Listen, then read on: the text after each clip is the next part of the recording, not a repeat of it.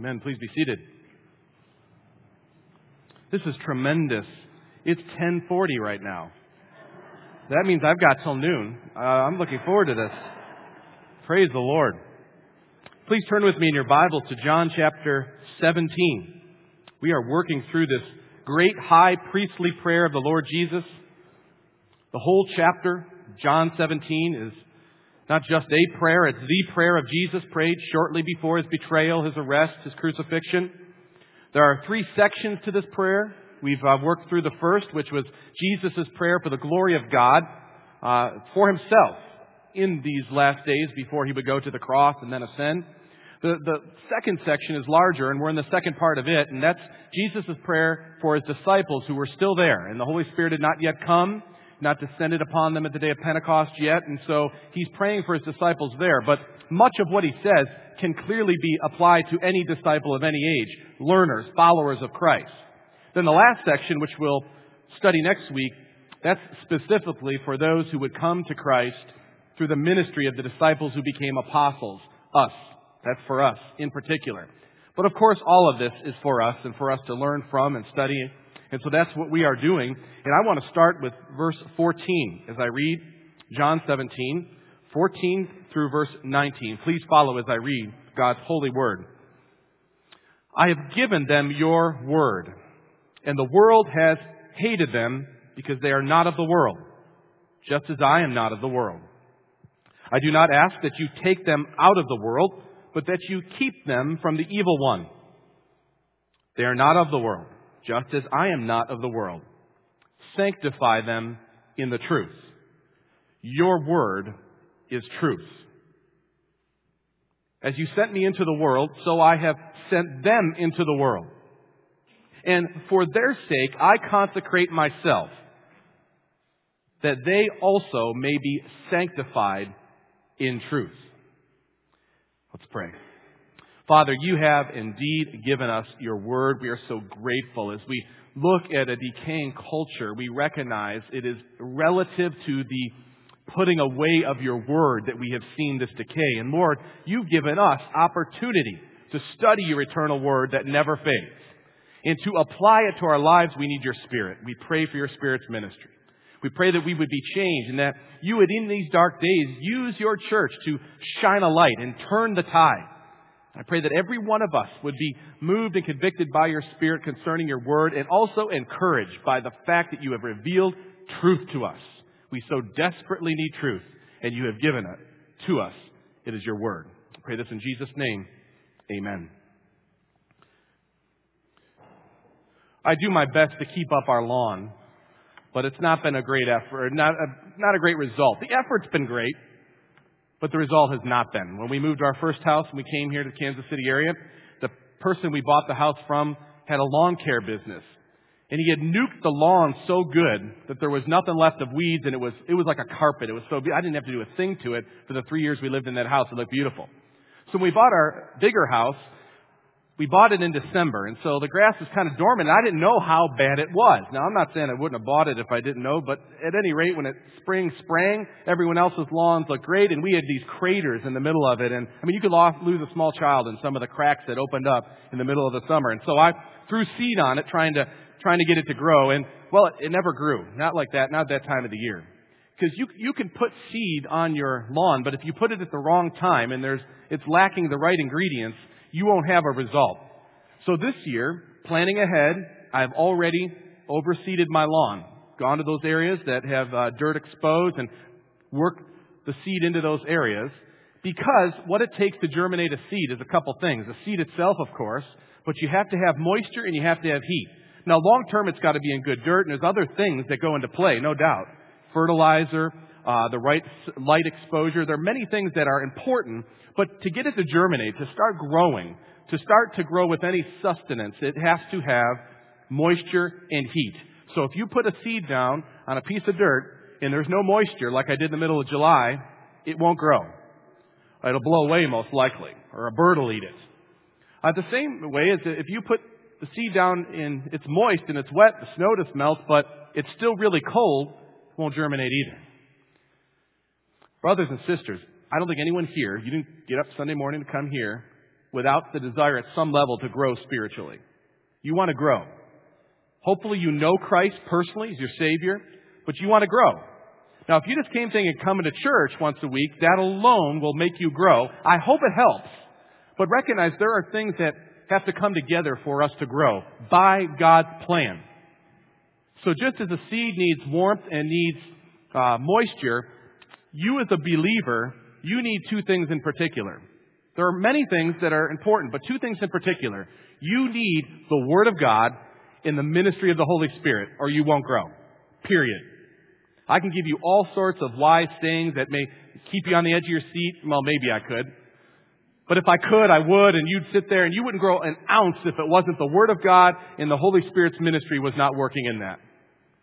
You may come back next week to hear quippy statements or 5 ways and to do this or to do that, but if it's not the Word of God and the Spirit of God is not applying that Word, we cannot grow. And this is what Jesus prays for the church, that God would sanctify them. Sanctify is a big word for growing spiritually. Sanctify them in the truth. Your word is truth. So he's asking God to do something which implies an agency outside the thing itself, the Word, and the Word. So we need the Word and we need God's work for us to grow. You can't grow any other way. If you're trying some other way, you already know it's not working. It only works in conjunction to the Word of God and the Spirit of God working through it. Pink says this about the Word of God, and I have it there on your outline. The written Word is unadulterated truth, because its author cannot lie. In it there is no error, because the Word of God is God's truth. It is of final authority. By it everything is to be tested. By it our thoughts are to be formed, and our conduct is to be regulated. Just because God's Word is truth, it sanctifies those who obey it. Let's look at this portion of this great prayer starting in verse 17. Jesus praying for us to be sanctified. He wants us to grow spiritually by the Word of God. Verse 17 says, sanctify them in the truth. Your word is truth. As you have sent me into the world, so I have sent them into the world. And for their sake I consecrate myself, that they also may be sanctified in truth. Now, to sanctify, very simply, means to set apart something. Okay? It means to make it holy or distinct. It means to purify it. Scripture uses the word often to describe the process of eradicating sin and sinful practice from our lives. But at the same time, Scripture never just uses this word sanctification to imply that Christians rid themselves of sin completely in this world. It doesn't say that either. It's an ongoing process that God works. There's a beautiful picture of what would happen as the Holy Spirit came upon the people of God, as Jesus sent the Spirit and the Father sent the Spirit and works in us with the Word. And it happens in Ezekiel way before the time of Christ, and he looks ahead to this time. And listen to what Ezekiel says. And notice how you have the Word, and you have the Spirit of God, and you have this process of sanctifying us already looked ahead to. In Ezekiel 36:25 and following, it says, I will sprinkle clean water on you, and you shall be clean from all your uncleanness, and from your idols I will cleanse you. There's a sense of conversion there where God sets us apart for himself. But then listen to what Ezekiel forecasts. And I will give you a new heart, and a new spirit I will put within you. And I will remove the heart of stone from your flesh and give you a heart from your flesh and give you a heart of flesh. And I will put my spirit within you and cause you to walk in my statutes and be careful to obey my rules. So the Word and the Spirit together is the act of God for the people of God. It's His plan. It's what He's designed. Not just for you to become a Christian and say, now I'm safe from hell. No, it's to become a Christian as an act that He performs, and then a work that He continues is sanctifying you, helping you to grow spiritually, help you to mature spiritually, to be formed spiritually. That's what Christ is praying for, and that's what God's will is for every one of us who are in Him. I love how our shorter catechism that we teach our kids, but good for all of us to learn, distinguishes between these things. Justification is an act of God's free grace, where He pardons us from our sins, accepts us as righteous. Then we're adopted. It's all simultaneous. We're adopted, that relational component of being born again, being saved, as it were. That's an act of God's free grace again, where we are received into the number and we receive all the rights and privileges of sons and daughters. That's a one-time act. But notice what it says about sanctification. Sanctification is the work, not the act, the work of God's free grace, whereby we are renewed in the whole man after the image of God and are enabled more and more to die into sin and to live unto righteousness. So sanctification is just a big word for spiritual growth, for you growing spiritually, and that's God's will for us. Now, I want to be clear. This is where we get frustrated. Your road is different than the person you're sitting next to as far as the road of sanctification God has ordered for you. And that can be frustrating if you're always comparing yourself to someone else. But God has you right where He wants you and is working situations in your life to sanctify you. And they may not all be pleasant. In fact, many of them aren't. Richard Baxter, a great pastor, once said that suffering so unbolts the heart that the Word has easier entrance. So often He uses trials to open us up to be changed by the Word. So He'll use hard knocks, He'll use challenges, He'll use trials, but He'll also use undeniable providential blessings that He will pour out on us at times. He'll give us joys that we would not experience in other ways. He'll give us all sorts of experiences that we go through as a means to open us up to His Word. And the Spirit works this in our lives by God's providence so that we become more dependent upon Him and that our sin is confronted at just the right time. Praise God, is never all at once, but He takes portions and parts of our lives and shows them to us. And where you are and where your neighbor is may be at different places. But make no mistake, He's working sanctification in you and His people because that's part of why Jesus came, is to purify us, not just to save us from hell, but to clean us, to purify us, so that He can have a greater effect in the world, which we'll see being the outcome of this in a moment. Philippians 2:13, Paul says, "For it is God who works in you, both to will and to work for His good pleasure." So sanctify them in the truth. Your word is truth. Is Jesus praying for our spiritual growth? And it's the same thing Paul gave a benediction concerning to the Thessalonians when he said, "Now may the God of peace Himself sanctify you completely, and may your whole spirit, soul, and body be kept blameless at the coming of the Lord Jesus." That's what sanctification means. What is the place of the Word of God in our sanctification? Look at verse 17. It's important to see the wording, sanctify them in the truth. Your word is truth. Very simply, what is the Word of God? There's confusion about this in our day. Look at the context first, and then we'll expand to understand what Jesus has in view. Back at verse 6 of John 17, Jesus says, "I have manifested your name." So there's the revealing of God's name. That's His word in that sense.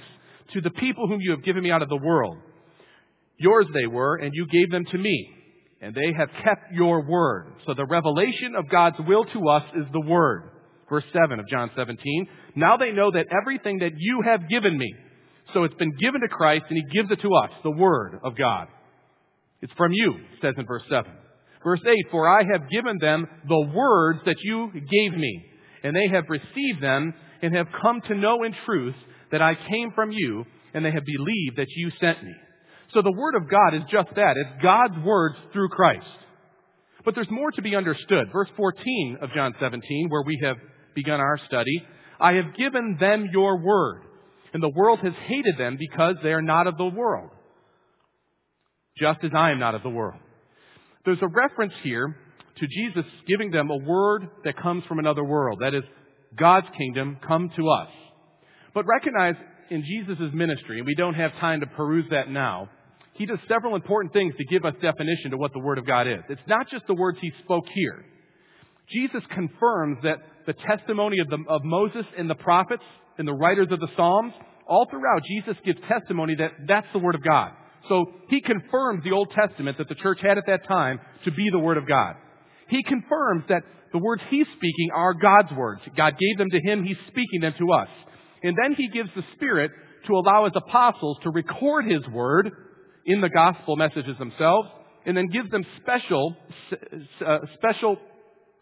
power to write the Word, sanction the Word to be written, and that gives us our New Testament epistles. These books are all books written by or commissioned by the apostles. So it's prophetic in its writing, and Jesus confirms and empowers this. This is what gives us the Word of God that we say is contained in the 66 books. We say it because it's revealed by itself to be the Word of God. It's testable. We can see that it is. Notice what he says In verse 6, I have manifested your name. Then in verse 8, for I have given them the word that you gave me. Verse 14, I have given them your word. The word of God is the testimony of God through the prophets and the apostles, with the chief prophet being Christ himself. The Old Testament, God commissioned the prophets to speak by the Holy Spirit. So we have the Old Testament books. The New Testament, Jesus confirms the Old Testament books, then speaks the word of God, and has his apostles, the prophets of the New Testament era, record God's words as well. Jesus sends his Spirit to safeguard their testimony against error. He commissions his apostles to write, teach, live out the word of God. And this is the essence of what Paul reminds the pastor Timothy when he says, all Scripture, Timothy, is breathed out by God and profitable for teaching, for reproof, for correction, and for training in righteousness. Let me be clear. To say that the Bible is inspired by God doesn't mean that it's inspiring, like it makes us do something because it inspires us by its story. To be inspired by God means it's breathed out by God. It's God's will revealed, word for word. That's what it means to be inspired or God-breathed. Sanctify them in the truth. Look at verse 17. Sanctify them in the truth. Your word is truth. It is not accurate to say that the Bible contains the Word of God, or the Bible contains truth, or that truth is in the Bible. I remember when I first heard this taught, I was in Chicago and I went to a church, an historic church downtown, because they had a particular choir singing a particular musical piece by a composer that I liked. And so the choir was singing and the pastor got up and said, as he opened up the Bible, listen for the Word of God. What does he mean? Does that mean that some of it may not be? That's exactly what he meant. But what he meant is wrong. Because Christ said, sanctify them in the truth. Your word is truth. The Bible is truth. It doesn't contain truth, it is truth. Big difference in how that's lived out in your life. Because who's to determine what is or what isn't? I'll go with Jesus' testimony and the prophets, himself, and the apostles. Our confession that we read earlier in the first chapter about the Bible, read that when you have a chance. It's one of the most powerful statements the church has ever produced on what the Bible teaches.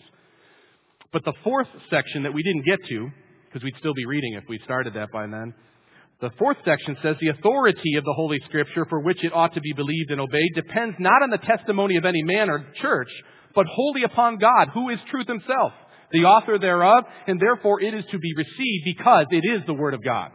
It's authoritative because it's God's Word.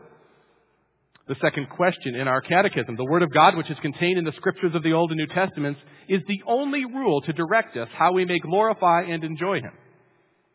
It's sufficient because it's God's truth. Now think of how practical this is. Well, the state of California says, well, hold on. What does the Word of God say?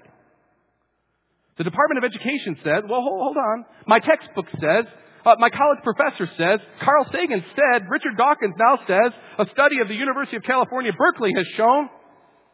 All these Hollywood stars are saying, but Mohammed said, Buddha said, or the Dalai Lama said, CNN said, Fox said.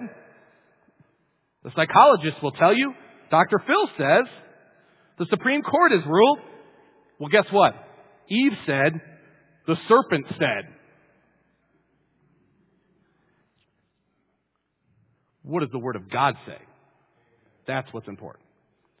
That's what will pass to the next generation.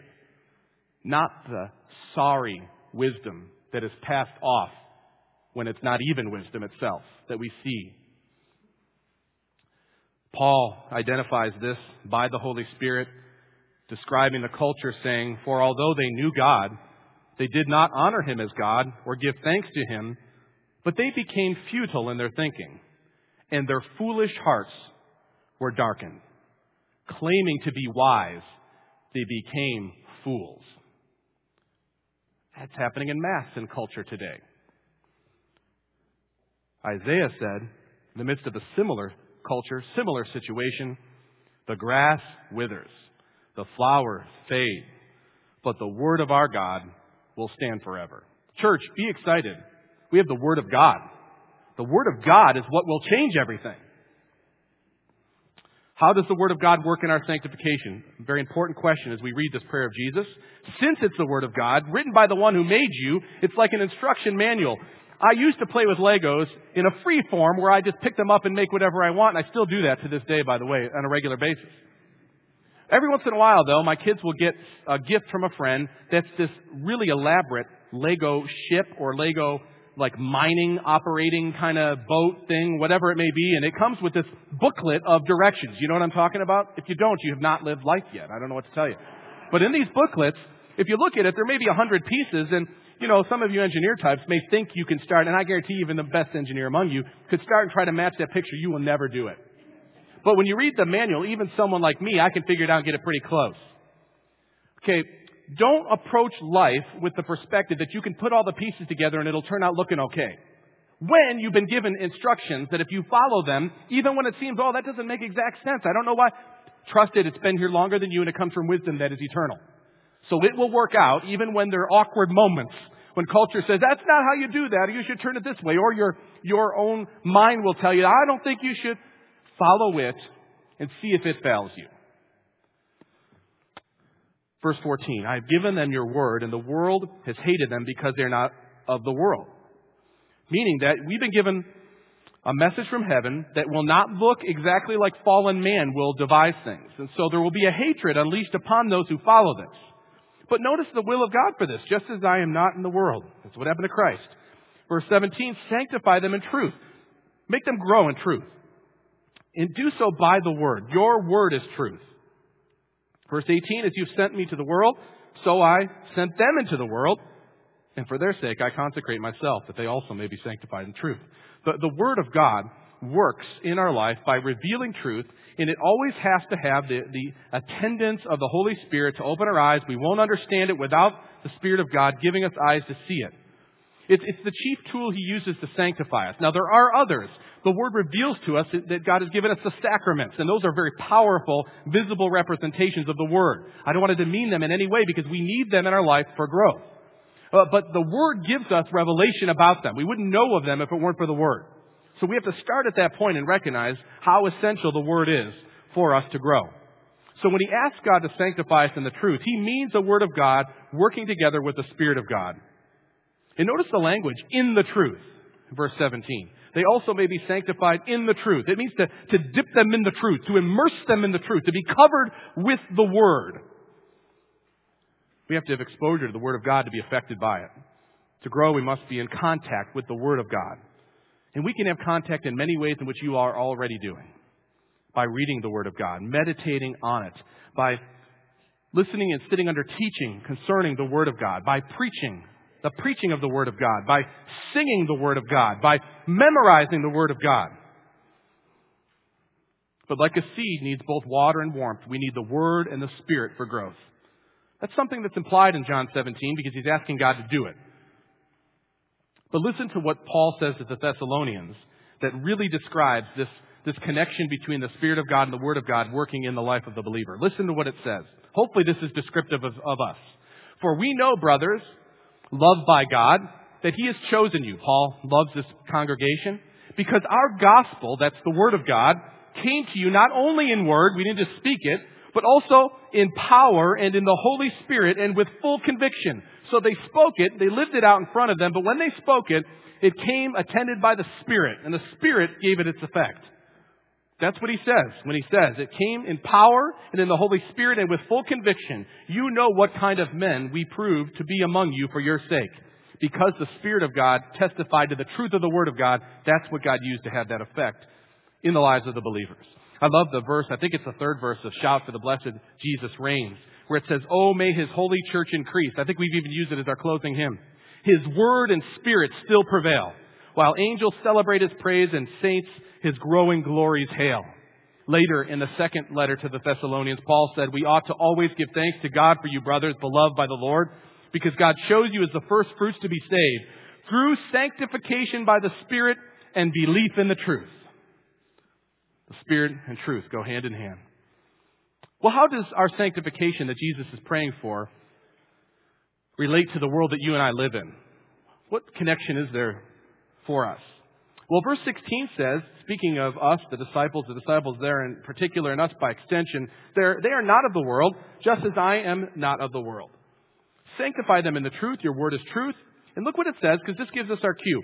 as you sent me into the world, Jesus says to God the Father, so I've sent them into the world. So we being sent into the world is similar to Jesus being sent to us. That's an important model for us to consider. And the reason why this is an important model is because our relationship with the world is not simple. Christians have been debating this for a long time. What is our relationship to the world we're in? We're not of it. I mean, we're not worldlings in one sense, but yet here we are all around us. People we love don't know you. They're part of the world. What's our relationship? Well, some have tried to describe this relationship or simplify it by saying we should withdraw. That's the monastic movement that started with monks going and living somewhere in a monastery to be withdrawn from the dirtiness of the world and its people. To do things that might get sent out into the world, some kind of charity or whatever, but in the end, separate from the world. And Protestants did the same thing with fundamentalist separatism. We're going to separate from the world, and if there's any evil that ever shows up in the congregation, get rid of that person. Get them out, because they're going to mess us up. They're going to make us dirty. Well, I think suffice to say, neither of those work. And because they're not the model that God's given to us in the Scriptures. Some have confused our relationship with the world by becoming too much like the world. That it loses its distinction as the church and it has no effect on the world. In fact, it's so concerned with what the world says that its message gets watered down to the point of total assimilation. That's evidenced in the life of Israel. Remember when we studied Hosea? You become like the world. Can't tell the difference, God says to them. No effect anymore. You are the world. I mean, you're just part of the lost sea of fallen humanity now. We've seen that certainly in Israel. But we see it in modern Protestant liberalism as well. It's long ceased to be the church because it cares far more what all those other supposed worldly wisdoms think of it than what God says in His Word. Long departed from it. May have churches, may have pastors with the robes on, but it's dying because it's not the model God gives us. The model gives us is the Lord Jesus Himself. When it says, as you sent me into the world, so I have sent them into the world. What did Christ do? Well, He certainly didn't separate Himself from the world by isolation. He sat down at the table of tax collectors, sinners. He embraced Zacchaeus, who came to Him. And in many other stories, that was what He was known for. He certainly wasn't assimilated by the world. He had that company, but He maintained His integrity and was clear in who He was. His effectiveness was His ability to be in the world, yet relate with its inhabitants without becoming like them. But at the same time, having compassion on them for where they were. I'm not telling you that's easy. And I'm telling you that's why you need your church. That's why you need your brothers and sisters in Christ to help you with this so that you're not assimilated. But also to help you to go be that light. It's a constant balance for us in the church, but God gives us the strength to do so by His Word and by His Spirit. God is working spiritual growth in His people so that we can have a similar effect on the world that Jesus had. And Jesus even goes so far as to say, I'm going to go to be with my Father and send you the Holy Spirit, and it will be better when I do so. And it's hard for me to imagine it being better without Jesus there bodily. But He says that by giving His Spirit, He can do through us what He was doing individually in that little place, that little sphere that He had. He can multiply that by this many people and many, many more. And when it's not multiplied, it's always relative to how the church is faithful to the Scriptures. We have proven we can pack churches and we can get people excited. What we have not done so well, especially in this culture, is seeing a level of depth and growth come about. And it's usually because we're too superficial. We believe the Word, we give a little bit of the Word, and then we just stop because we're afraid we'll overwhelm someone. But if we really want to have generational effect, widespread effect, we can only do so as we dig deep into what God has revealed in His Word. It's truth. And we need it in all of our lives. With the same passion, each of us have hobbies and jobs and things that interest us, and we spend all sorts of time doing. We should spend much more time with truth because we've got it. That will start to make an impact. And the reason why we're not making an impact at large is because we're not really that serious about it. Just serious enough to be safe in our minds. But how's that been working for us as a church? Not well. I would submit to you that we live in some challenging times that concern me and excite me at the same time. I've never had more conflicting sense of the church's job than I do right now. There's a sense in which years of unbridled consumption and hedonism are beginning to catch up with our culture in a way that's going to be vivid for people very soon, in a way it had not been before. And to the degree that the church is joined in this, there will be difficult days for the church to endure as well. Yet we live in a time of opportunity that may well be unprecedented for the gospel. Because against this backdrop, when the idols fall and everything people have been trusting in so much, only that which really matters and is eternal will be able to show forth. And as to the degree that churches are faithful to the eternal Word of God, that's how successful, that's how effective they'll be in turning the culture back to God. But ones that have sold out on God, sold out on His Word, they'll be the first to close. They won't be able to sustain themselves. So what exciting times we have coming. Who will be standing? I think God's Word will stand. So those who are loyal to His Word, they'll get to see the great reaping, the harvest that will come of souls for God in a time where we have to see that dependence can only be upon Him, the eternal one who never fails. Great days of opportunity. Let's not lose what Jesus says is so crucial to our spiritual growth and our job in the world. It says in verse 19, "And for their sake I consecrate myself, that they also may be sanctified in truth." As you grow spiritually, you will necessarily have effect on those around you. And same for all of us, wherever God places us. So He's doing this work for His glory and for the spreading of His glory through you. And what Jesus prays for will come to pass. Let us pray. Lord, thank You for Your Word, for it is truth. I pray that You encourage my brothers and sisters. We live in just difficult times to interpret. Lord, whatever You have, I pray that we would remain steadfast and unmovable. That we recognize Your Word is truth. Minister it in love, with compassion, but without compromise. And I pray, Lord, that You bring many, many, many men, women, and children to faith in Christ. When the idols fall, when the false sense of security is no longer there, help us again, as a nation, churches, to turn to You. Lord, do this for Your glory, we pray in Jesus' name. Amen.